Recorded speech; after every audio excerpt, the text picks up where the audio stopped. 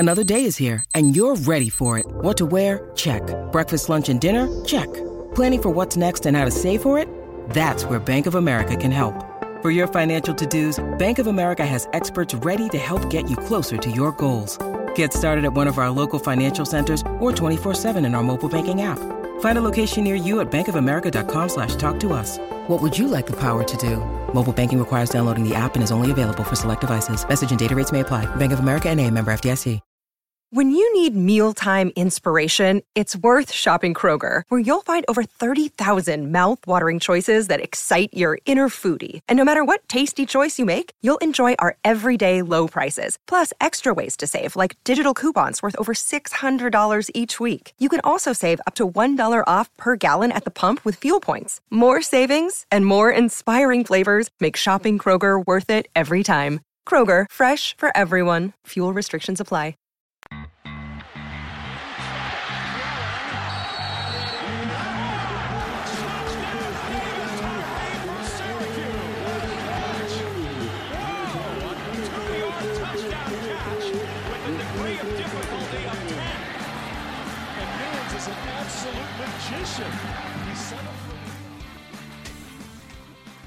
Hello and welcome to this week's edition of MLS is Back 2022. Wait, no.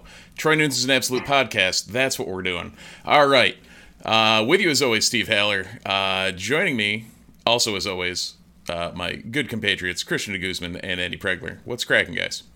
We got to play a great game today. It's called What's More Dysfunctional, MLB, MLBPA negotiations, or Syracuse's defense? You know, Yes. Oh, man, this is really hard for me to think about because it's equal. It's equal. Yeah. Mm-hmm. Did you guys see what Kevin Wall posted after the game? It was the ESPN shot chart image. Yes, that was depressing.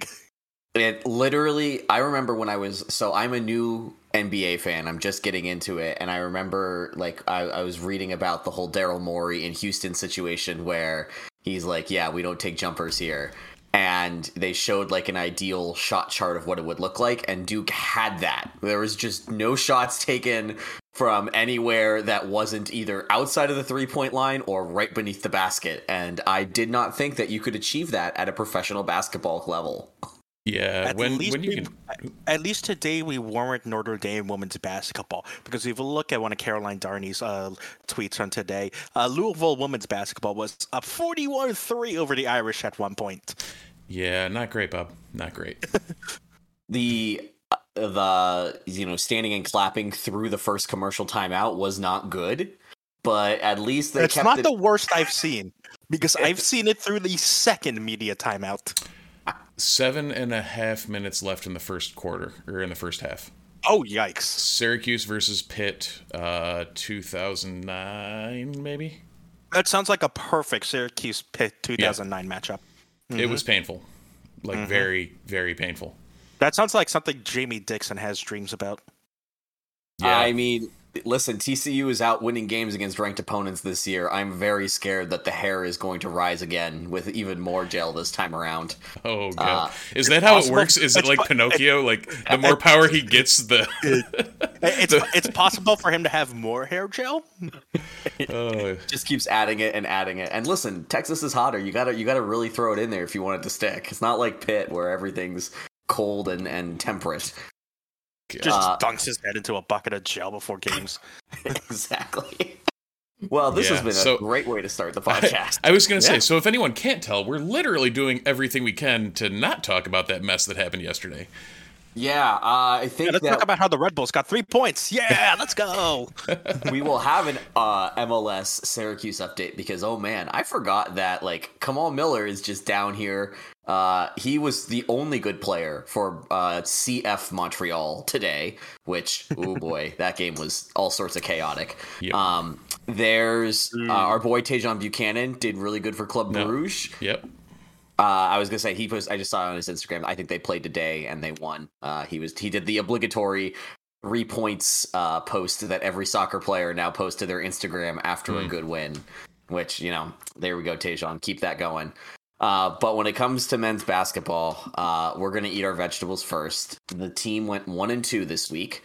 which was exactly what we predicted last week. Yeah, I mean, and I even put it in the show title on Twitch. Like whoever listens to the podcast won't see it, but literally, they are who we thought they were. Like there's no about the hook. Yeah, I mean, well, we did kind of let Notre Dame off the hook, but Ain't that the truth? The team was exactly what we thought they were going to be. We didn't expect them to get where they are, how they got there. I think everybody probably expected slightly less of the horrendous performance yesterday, and not to have to go to 17 overtimes against Georgia Tech. So the Notre Dame game was the most normal game of the entire week, which and that's saying point loss on the road. That's saying something. Wow. Yeah, this was a week. Yeah, I think it's probably best to talk about the whole thing in the aggregate rather than talking about like the individual games. Well, we do because of one thing that happened, and really, it's the thing that we knew was going to happen eventually. At some point in time, Benny Williams was going to play minutes, and Benny Williams was going to play well. It happened in the Duke game. And so after the game, Benny Williams is asked about what he's going to do for next year. He says, I'm coming back. I've said it, I'm coming back. Don't worry about me. He's not transferring. And so then naturally people ask James Arthur Boeheim if he's going to be coming back. And Boeheim delivers... The second or the third? The first. No, the second. Actually, the second. I think Boeheim delivered what might be the most all-time Boeheim response, which was, "We're having a bad year, and you want me to quit." And Steve, I want to toss this to you. In the pantheon of Boeheim things to be mad about, to be annoyed about, in the terms of Boeheim lines, where does this one rank for you? Because it just... I know Escalators had a great time with it. Casual Hoya had a great time with it. Like all the old Big East friends were like, "Ooh, that's the gym that we know and enjoy playing against." Yeah, absolutely. And Boeheim's gonna Boeheim. Like you can't expect someone who goes out there like Jim does week in, week out, talks how Jim does, acts like how Jim has for the past 40 years, and think that's not going to be the response you're gonna get. Like what do you want him to say? Like, oh, we had a phenomenal year, I'm going to step away. Like, yeah, there's going to be something about that we'll get into down the road, I'm sure, about, does he want to sign it off with his kids? Is there this memorable moment, blah, blah, blah. Jim's not that guy. Like, if he wanted to, that would be an awesome way to go out. But he lives and breathes basketball. That's what James Arthur Boeheim, too, does. So I think that's about what we expected to see from him. So keeps hold serve with the rest of everything. Yeah, it was interesting. And Christian, I just want to go to you on the Benny Williams front. Like you have been talking in this on this show a lot about how Benny Williams has been somebody that probably needs to see the floor more.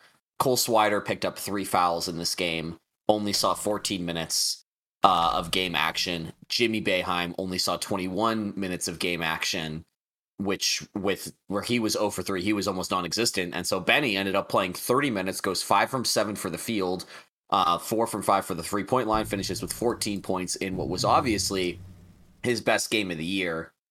And it starts begging, like, there's a lot of things that you can take away from it, but what for you are you going to take away from the fact that Benny Williams got his most run against Duke at home? And I don't know, the whole situation seems incredibly weird. It goes to show if you play the guy, he's going to figure it out eventually. And it comes against the most athletic team we're going to play. Like, you put the athlete out there and let him athlete. And I can excuse at least some of the defensive issues, because once again, the guard play up top is what we would consider not ideal in terms of the defense. So you kind of leave everyone else in the back hanging out to dry when you have super athletic freak potential first overall pick playing in the middle of the zone, and then guy who is literally probably 30 pounds heavier in pure muscle alone than any of your centers playing at the low block at any moment. So the onus is on the guards to prevent the ball from getting to those guys in the first place. So, like, spoiler alert on this. They didn't. Oh, really? Wow. What makes you say? So the defensive issues that continue to prop up for Benny against Duke, you can excuse. Offensively, I think that's the game that he needed to, like, at least. Again, we always talk about confidence with these guys, and I feel like he kind of, with the shooters and the playmakers that were on this team. Honestly, like, now that I'm, like, thinking about it more and, like, talking out more, this is where the Jesse injury kind of becomes a blessing in disguise to Syracuse, because they need someone else to be the inside presence to balance out the outside scoring attack. That's what made Jesse so effective, is that people had, at times, they had to respect Buddy, they had to respect Joe, they had to respect Cole. So that opens up Jesse and Jimmy inside to go to work. And Jesse took advantage of that. Jimmy at times took advantage of that. And now Benny is starting to find that a bit more. His game, basically early on in the season, was more ISO drive. And while we saw a couple of nice baskets in that way, I think we're starting to see a little bit more of his offense flow. We saw him, practicing a ton of spot-up shots.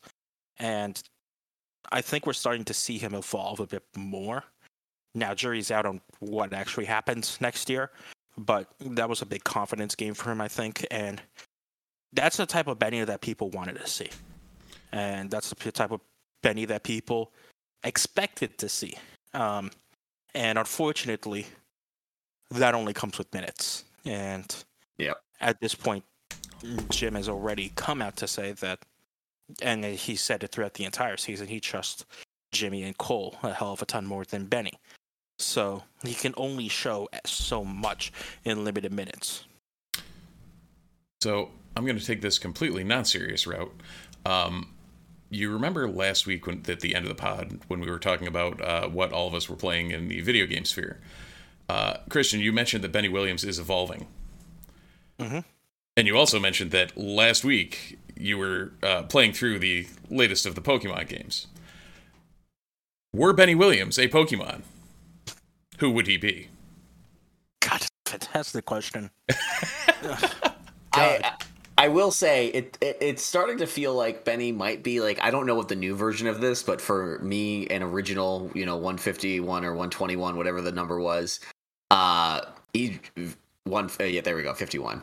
I feel like he's very much an Eevee, where, like, the first layer kind of stinks, and, like, Eevee itself is not a good Pokemon, but there's a lot of different directions that this kid can go, and he's starting to show some of that. Like one of the things that I was most impressed about him in this game was, you kind of mentioned it earlier, the athleticism that Duke showed was really giving guys like Joe Girard and Buddy Boeheim fits all night long. Like, Buddy was really having to do more of, like, this is a very terrible comparison, but he was doing the Kevin Durant work of just trying to exist on the block and try to just shoot jumpers. Like, listen, I'm not going to be able to drive over you. You're doing too good on the perimeter. Like, this is the only place that I'm going to get a look. And for a minute, he was able to get something going, but the reason that only Kevin Durant operates there is because only Kevin Durant can make those shots consistently. What Benny was able to do was make a couple of those shots, but then instead of look for that as his move, basically said, okay, Duke defender, come at me when I go for this move, and I'm going to find a way to get to the basket. Like, I thought his game around the rim in general was really intelligent and was something that is sorely missed from this team, of just finding a way to get the easiest shot instead of just going for what's the quickest or what is the shot that I can get off in this second. He was looking so much more for, like, how can I turn this situation into something into my advantage? And I hope that is something that is retained into his evolution of next year. So yeah, there's my hijacking of Steve's question there. The other thing I did want to talk about was moving forward, there's another game against North Carolina this week and against Miami this week. For those that are keeping track at home, Syracuse, if they lose both of these games, will go sub 500 for the first time in program history under Jim Boeheim. If they win one of them, they're guaranteed to keep it. Kind of looking beyond that, the North Carolina game is interesting. I have a friend who follows college basketball pretty closely, and he called North Carolina kind of like the bell cow game. Like they are the litmus test.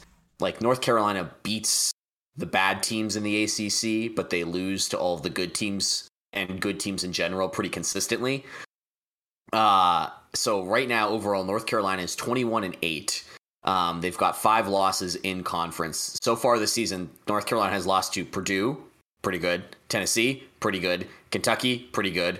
Notre Dame, Miami, Wake Forest, and Pitt. So What? Pitt won. Wait. Won. Yep. One of these things is not like the other.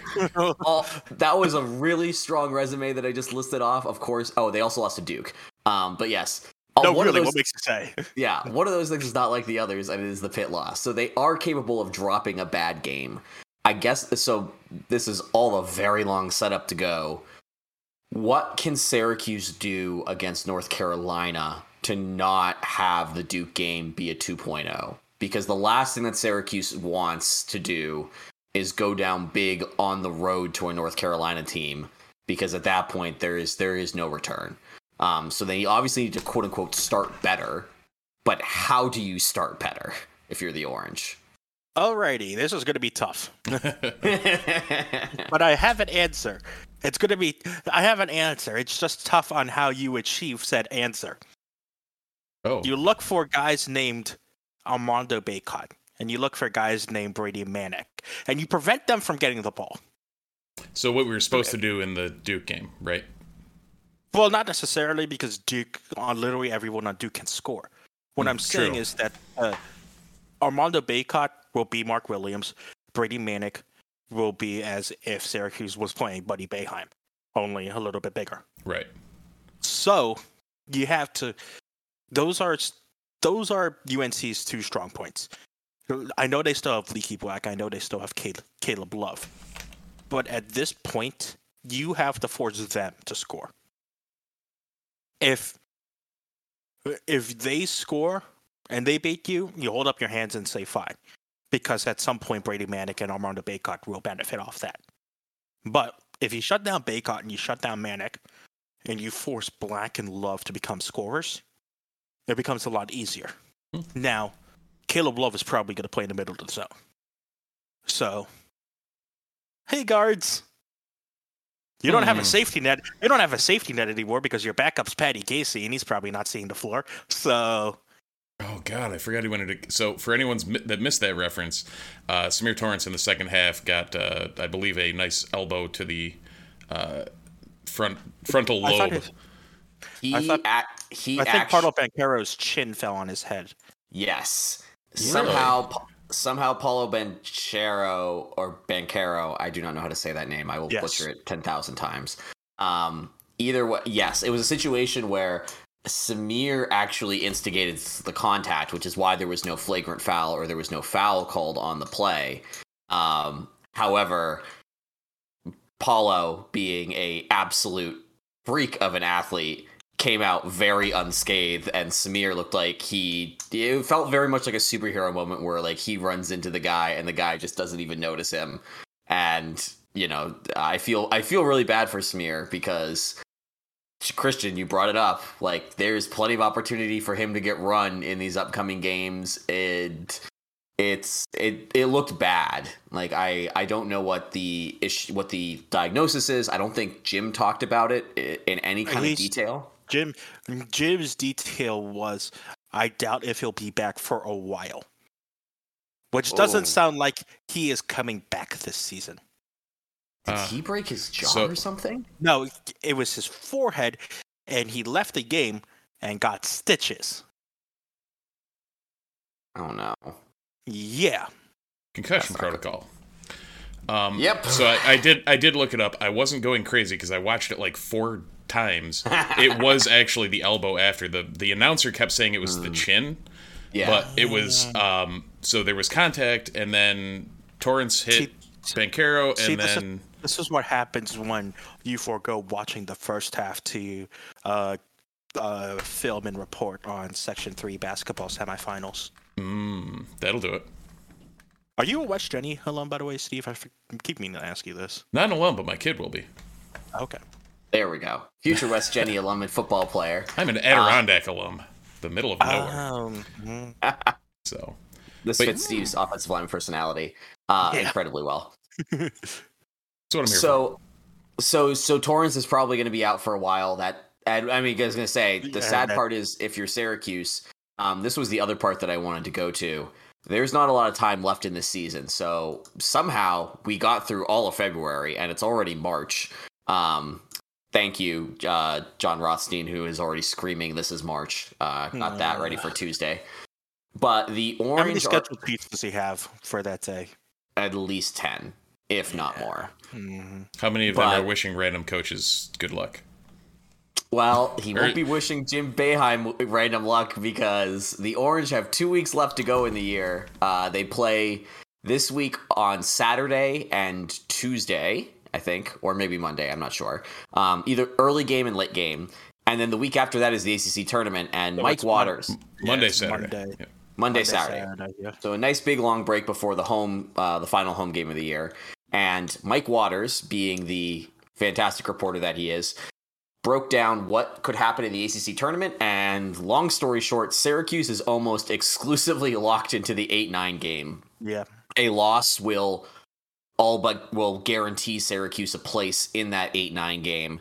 And what that means for those of you who are potentially not super familiar with how the ACC tournament works, Syracuse will play on the second day at noon, which is a game that Syracuse has played a lot in and has not had a lot of success in said games. And if they win, would go on to play Duke. So, not looking really optimistic that Syracuse is going to have much more of a season left at this point. I'm assuming that the NIT will throw them a bone because the NIT likes to have big name teams in their tournament, especially since teams host the first few games, and the Carrier Dome, being the Carrier Dome, is a great place to have basketball. But overall, man, this season has really been a lot of ups and downs. And I don't think we're at a point where we want to make a post-mortem of it yet. We'll save that one for a few weeks from now. Yeah. That being said, I will go as far to say this season has probably been one of the most, and I'm gonna really hate using this choice of word.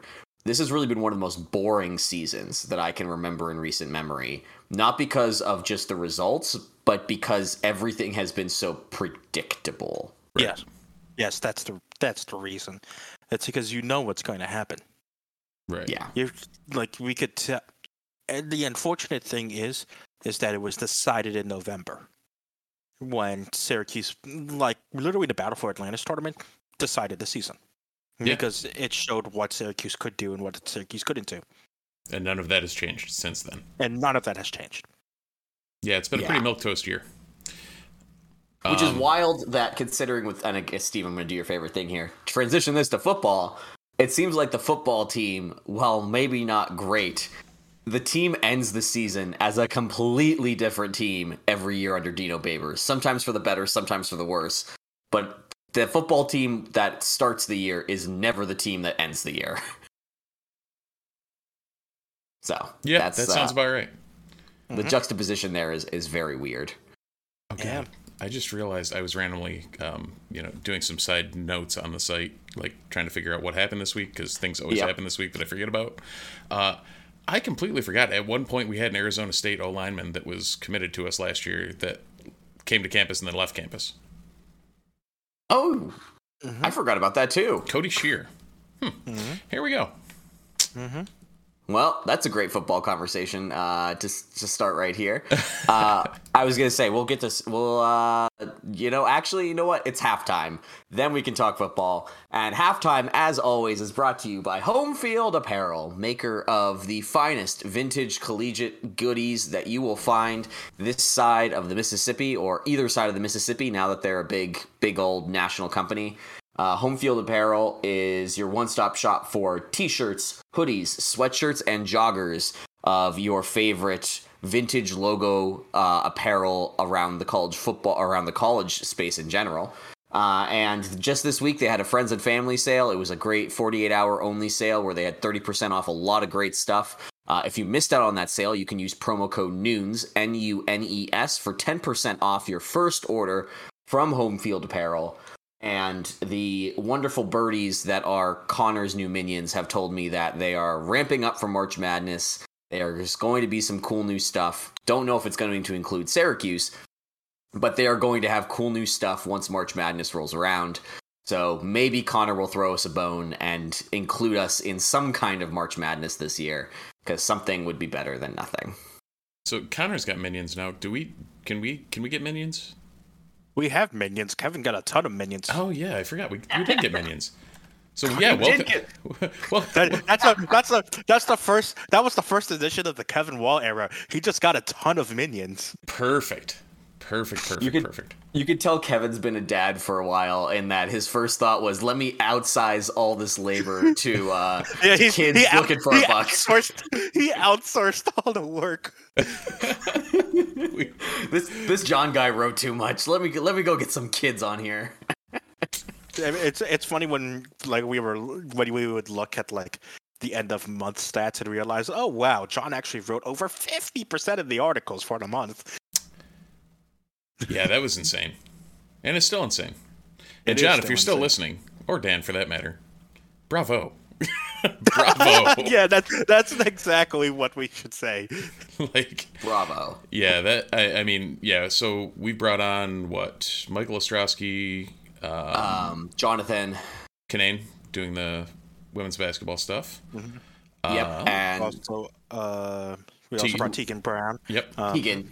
I think she'll be handling a good plethora of things. So mixed bag. Yeah. So. And nice. Then we got Zeke on. Yeah, so we got, and you know what the best part is? Christian's no longer the baby of the website. Yeah. It feels great. Yeah. Well, you're now firmly middle child. It's the first time that I can actually feel good about that, because right now in school, I'm the old guy. Yeah. I'm the Steve of the people in Syracuse right now. Yeah. Yep. So it was because does Kevin? If Kevin's dead, I'm like the weird uncle. Like Pregler's like a random cousin. Because yes. I have people talking about past Duke games, and we have people I had some people asking who shot the game winner in 2017? I'm like, John Gillen. How did you not know that? And one person not following the team then. And one person was like, wasn't it Tyus Banner who shot it in 2017? No, he was the guy who almost ran the clock out. Love it. Still the dumbest ending to a game. Meanwhile, showing that age, all I could think about when you said game winner was the Tyler Ennis against Pitt back in. I still remember that. I still remember that. That was my favorite. I still remember. I was actually playing. We were getting ready to play indoor soccer, and we were in between games, and that game was ending on the TV. And there's 40 people huddled around. We held kickoff for the rest of the. It was right down to the wire. We held kickoff for all the games, and we're like, "Let's watch this." Oh, he made it! Sweet, let's go play. There was a little more rejoicing, but pre-COVID times. Yep. God, what were those? What a time! Yeah, indeed. It really was. That game was so much fun, and I was gonna say today was the first day that I played a basketball game against somebody that I didn't know in a pickup game, and it felt so good. Just nice. I can now do this. So yeah, definitely love those vaccines. Love Home Field apparel. I played wearing Home Field joggers. That's how great you are. They are perfect for sitting on the couch and doing nothing, and they are also good for pickup basketball in 40 degrees in New York winterish weather. There you go. Is this winter? I'm calling it winter because I need a coat when I walk outside. Now, a coat is a very generous or very broad descriptor of things, but until I don't need a coat, it is winter. Because I don't know about you, Andy, and how the climate changed in New York, but Steve, do you remember when it was 50 on Wednesday, and then we had snow squalls on Friday. Yeah, you couldn't see. Just a bad snowstorm on Friday. Yeah, you couldn't see what you were doing on Thursday when it was squalling, and then Friday it was like, here's another 10 inches of snow, thanks. Mm-hmm. So, yeah.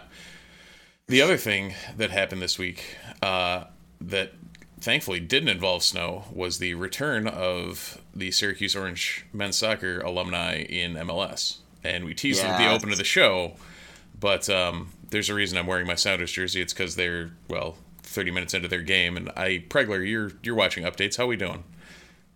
So far so good. I keep forgetting you're both Sounders people. Yep, I just jumped on this bandwagon. You're a Portland guy. I literally chose Seattle because of Deuce. Love me some Clint Dempsey.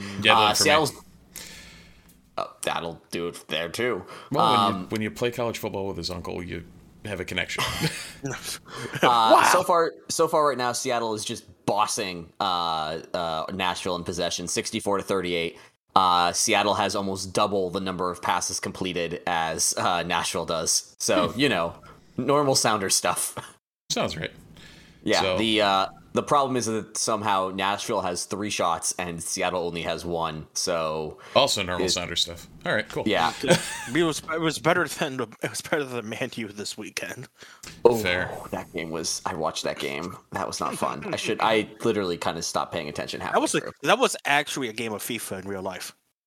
Yes. No, a game of FIFA in real life was today's FA Cup final. That is very true as well. He said Eduardo Mendy turned into prime Manuel Neuer. Yeah, Eduardo Mendy turned into Neuer, and Kepa Arrizabalaga turned into I can't, put a penalty on target. So, yeah, I'm not bitter. Were you expecting anything else? Well, did you see Liverpool's keeper? Because that was a thing of beauty. But either way, was it Adrian or was it Alisson? Neither. It was their back. I think Alisson's hurt or something. They have a third keeper. What? Yeah, I can't remember who it was. Can't remember his name. The future Matt Turner role at Arsenal. Yeah. Which who is this guy? Holy crap! Who is this guy? I've never heard of this guy. Well, welcome to European soccer. And he stood on his head a good couple of times today. So. I know, but I pride myself on actually knowing some of this stuff.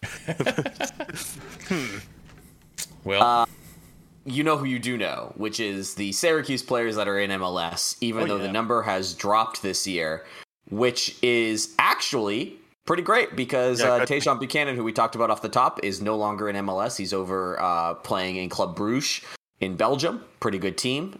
So, Steve, the remaining class, I'm going to list out the guys, and then you can kind of talk through who out of the group that's left in MLS is probably worth watching or paying attention to this year.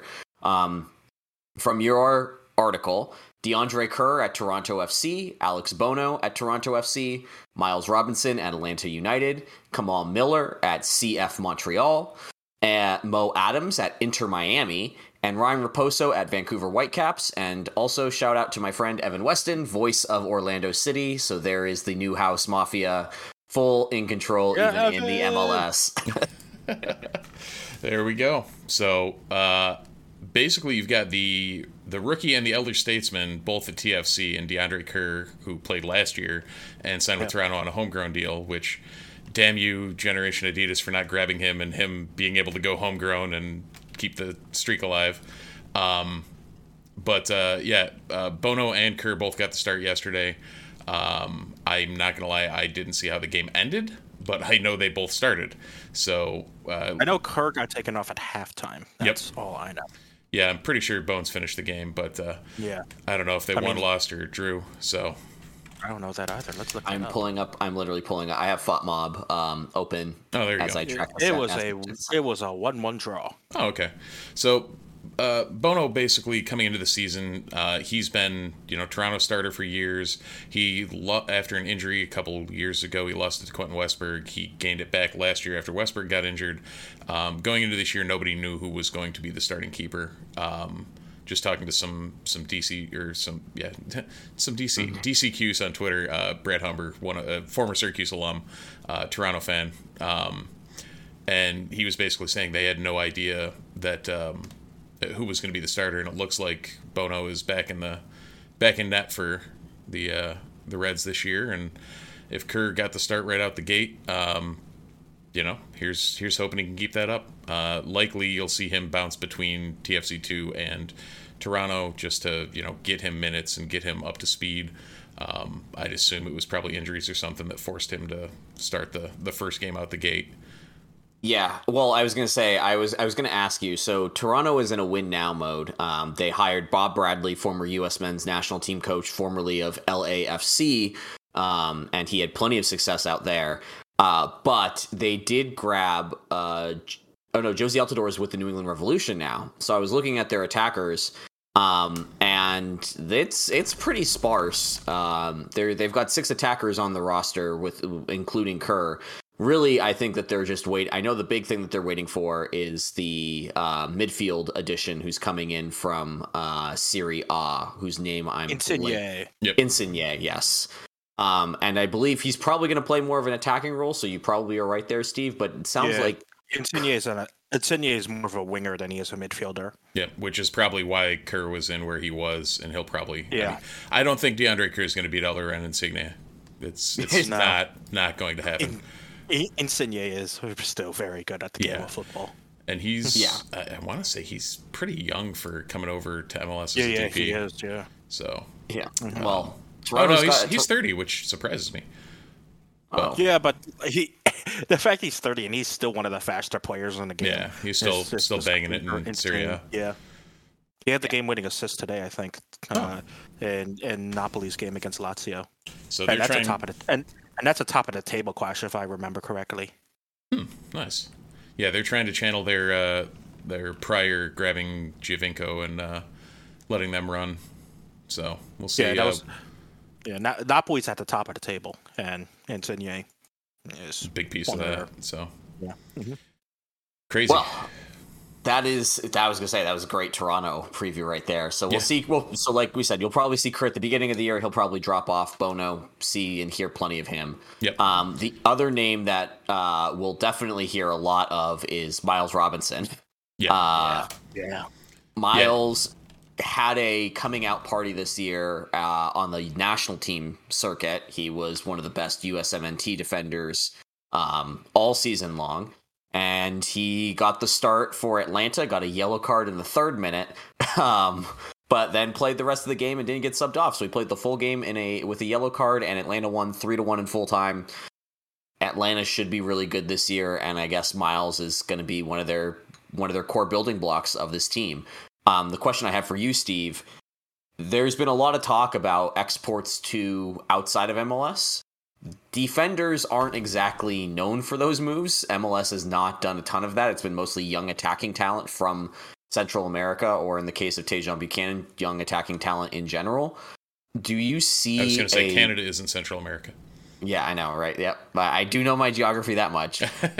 Do you see a future for Robinson outside of MLS, or is he going to become one of these very, very, very, very good MLS players who comes up to the USMNT team and can just kind of hold it down over a period of time? Just don't go to Chelsea. Just don't go to Chelsea. the Miazga route. Because remember, I'm a Red Bulls fan, so it hurts me to see Miazga just whittle away in the Dutch division for the past I don't know how many years now. Yep. Yeah. He's really, Vitesse. He's good in the Dutch division. Yeah, but Vitesse is treating him well, but he's still a Chelsea player for some reason. Oh yeah. We'll just keep paying his wages and loan him out. To think I almost bought his kit when he went over there, because it was a big. I mean, it was a big move when it happened. What? It was like $4.5 million, right? Something like that. And then and Tajon went for 7 this year. So Tajon currently holds the record for transfer fee for a Syracuse Orange player. I believe he's, outside of Patrice Bernier, the only one who went for decent money. So, But yeah, Miles, I know Miles has gotten some looks from abroad. It might be something where we see him move on in the summer window. Or, the old transfer happens in the summer, he moves in January or something like that. So we'll see. Or actually, it would be to make that work, what it would likely be is club signs him in the summer, loans him back for the remainder of the MLS season, and then he can immediately go over and start playing because he'll be recalled from the loan. So there's a good chance we'll see that, but no matter what, you're going to see a lot of minutes out of him. He's going to be the first name in pen on their team sheet. So and that's what happened with Tajon. Like Club Brugge signed him. I believe, isn't that correct? Like Club Brugge signed him in like July and loaned him back to the Revolution before. Yeah. So he came back to the Revs and then moved officially January 1. So he was able to go over early and train, get up to speed, and then was able to officially make the move. So, So yeah, I mean that's actually there's one more known quantity would be Kamal Miller, who similar to Miles making his name for the U.S. national team, Kamal has become a stalwart for the Canadian men's national team, slotting in at left back, and he's currently playing like a left center back for Montreal, which is the position he played for. We need someone to play center back, and all of a sudden that back three is back once again from 2015 to 2016. Where's Louis Cross when you need him? Oh boy, there it is. That's I'll take the throwback there. That's my old reference there. There you go. I was actually looking what did I find? The first article I wrote for Noons was was Tony Asante going down with a knee injury to start the 2013 season. I was like, I've been writing for Noons for 9 years. Okay, cool. Here we are. My first article in typical Noons fashion was about the Canadians on the football team. Yeah, that tracks too. But the Canadians on this football team, still playing in Canada, and still consistently, like he was one of those guys that when he was drafted by Orlando City wasn't going to make a name for himself. Got his foot in the door through some injuries in MLS's back when that happened. When the tournament happened, and just has run with it, and he's played decently for Orlando City, and then moved on to I keep wanting to call it Montreal Impact, but we'll just go with Montreal. Club de Football Montreal. Totally makes sense. Yeah, you gotta say it in like French. Yeah, Kamal actually had played really well in the CONCACAF Champions League games that they had. However, against Orlando City has a scary attack, and like you said, Kamal was playing inside. I think he still had a little bit of those outside tendencies. Got caught drifting and got absolutely burned on the first goal of the game. Oh yeah, he just opened the door. It was a situation where you could see that he had realized his mistake, and when he went for the step, the Orlando City guy, you could already see his number.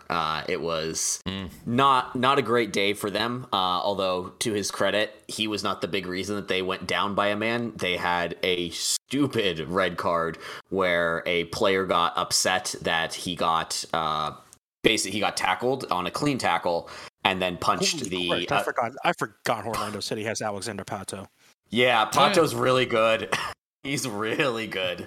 I was watching the game to support Evan, and I saw that goal. And yeah, Orlando City is going to be a really fun team to watch this year. Just in general, they just kind of want to attack like crazy. So yeah, I'm down with that. That's why I like watching Seattle. But speaking of fun attackers, the other two Syracuse players in MLS both saw action in their team's openers, and both kind of fit this little weird, we don't really know what to do with them role for their teams, but they're both in the attacking mindset. Well, we've got Mo is nowhere near the attacking mindset, sir. No, Miami hasn't. Well, okay, to be fair, Foot Mob is sometimes not the greatest at formations. But they have him as a midfielder supporting Higuain. No. Staunchly number 6. Yeah, Mo Adams is if you look up a number 6 in a football dictionary, it's just a picture of Mo Adams. Yeah. Well, there we go then. Yeah. The number 6 played 66 minutes today. In Miami, he started for Inter Miami, which is a team that's all kinds of a mess from a roster building perspective. That's. But for Mo, this means that he's probably going to get a lot of minutes. Like, does that seem accurate if he's like a solid number 6? Yeah. Yeah, it seems solid that he's gonna. I mean, that's his versatility. If nothing else, will give him some minutes. Like he can also play in defense if you need him. Yeah. So that'll be a good, a good start for him this year. He did move from Atlanta, so it's kind of still unknown how he's going to slot into Miami. He got traded, I think, in early January. So that's more to come on that. And then Raposo came on in the 88th minute for his cameo run at things. Like Vancouver last year seemed to like to do that any game that he didn't come in for actual tactical play reasons. He would just come on in the 88th minute and go run up and down the field a couple times. So okay, like I guarantee his stats on games played are just like weirdly inflated. He's probably got like 25 games played with like 17 minutes. I was gonna say I pulled up his game chart, and so far his minutes last year in October, outside of the playoff run that they had, or not playoff run, but just like their games that they had last season, are 6 minutes, 4 minutes, 1 minute, 5 minutes, 58 minutes, 1 minute. Yeah, there's very clearly a something happening here where they just want him on the field, which is great for him, but he hasn't quite cracked that starting lineup or have the endurance to continue to run at things for a long period of time. Yeah. So, yep. But overall, I think it's like Steve. It seems like it's a pretty solid group, and again, it's crazy to say, like, Bono's the eldest statesman of the group. The rest of them are all really young and seem to be in situations where their teams want to have these guys succeed. They're not, the 18th man on the bench or something like that. Yeah, that sounds about right. And I mean, Bono started the trend of, it was 7 or 8 years ago now, that he got drafted, and he's been, a stalwart in Toronto ever since. And if he can keep that up and Kirk can keep going with the main team, we've got the bookends going solid. And I mean, if you'd have told me 10 years ago that Syracuse would have this many international caliber players coming through their program, I would have told you were absolutely insane. So credit where credit's due to Coach Mack and his squad, and here's to following them through. So when are we getting Coach Mack on the pod? I don't know. I'm pretty sure Pregler said if we ever got Mack on the pod, we would have to shut the pod down. Oh crap! I might have said that, and you don't have to hold me at that. But yes, I would love to have him on here, if only because that man is so much fun to listen to talk. Mm-hmm. Like, I don't want to have a conversation with him; I just want to listen to him. Mm-hmm. Won't disagree. So, to wrap things up, we're going to talk lacrosse. We're not going to talk. We should talk one thing first before we talk lacrosse. Yes. Sorry, the women's ice hockey team. Yeah. Weiss, I always found out through a friend who used to be at Citrus that the hockey abbreviations for men are MICE or mice, and women's is WICE, but obviously there's no men's of the hockey team at Syracuse, so we never used the mice designation. Mm-hmm. But the women's ice hockey team, they won a tournament. Yeah. They won a conference tournament. Yep. Yeah, I was going to say, so Christian, can you really quickly explain why they won the CHA tournament and who is in this conference that Syracuse is in for women's hockey, since the ACC does not have a ice hockey conference? Mm-hmm. So the CHA is comprised of 5 teams, kind of like the ACC in men's lacrosse. But it's a weird mix of teams, but it's Syracuse, Lindenwood, RIT, Mercyhurst, and Penn State. And Syracuse hosted the CHA tournament for only the second time, I believe, in its program history, because they won the CHA regular season. Or might have been the first time, actually. But they hosted the entire tournament at City Ice Pavilion on South Campus, and won both of their games in overtime. So a little bit stressful, but they got it done in overtime. Garrett Schrader was actually spotted at the first game, which was really funny. So, Yay, football. Schrader is somebody who does not blend in. No. So, but yeah, Syracuse won the final over Mercyhurst in overtime 3-2. And of course, you win your conference championship. You get an automatic bid into the NCAA tournament. And I believe that's the second time in their program history they've made the NCAA tournament. Yeah, the last time that they won that they made the NCAA tournament was in 2019 when they won the CHA championship against Mercyhurst. But that was at Mercyhurst because they were hosting the tournament. I know this because I went to Mercyhurst's high school that is attached to the college. So I have followed Mercyhurst hockey for a very long time. And one of my very first reporting things that I did was as an intern, is I covered and shot Mercyhurst high school or Mercyhurst women's hockey games as a high school intern.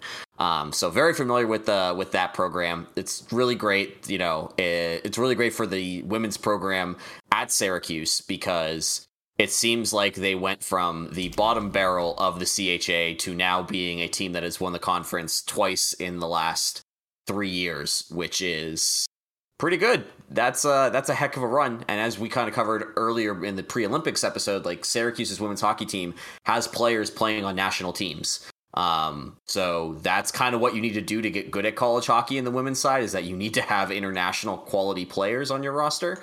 And Syracuse is doing a great job of building a roster. We don't know who they're going to play. But the last time that Syracuse won the CHA, they were seeded as the lowest seed and played the then number one in the country, Wisconsin. Here's hoping they do not have that same luck of the draw this time around, because that would be really nice.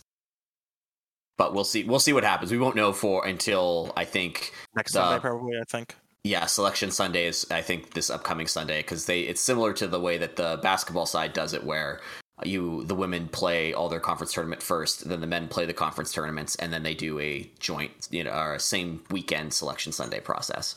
So we'll see who they play next week when we do this podcast.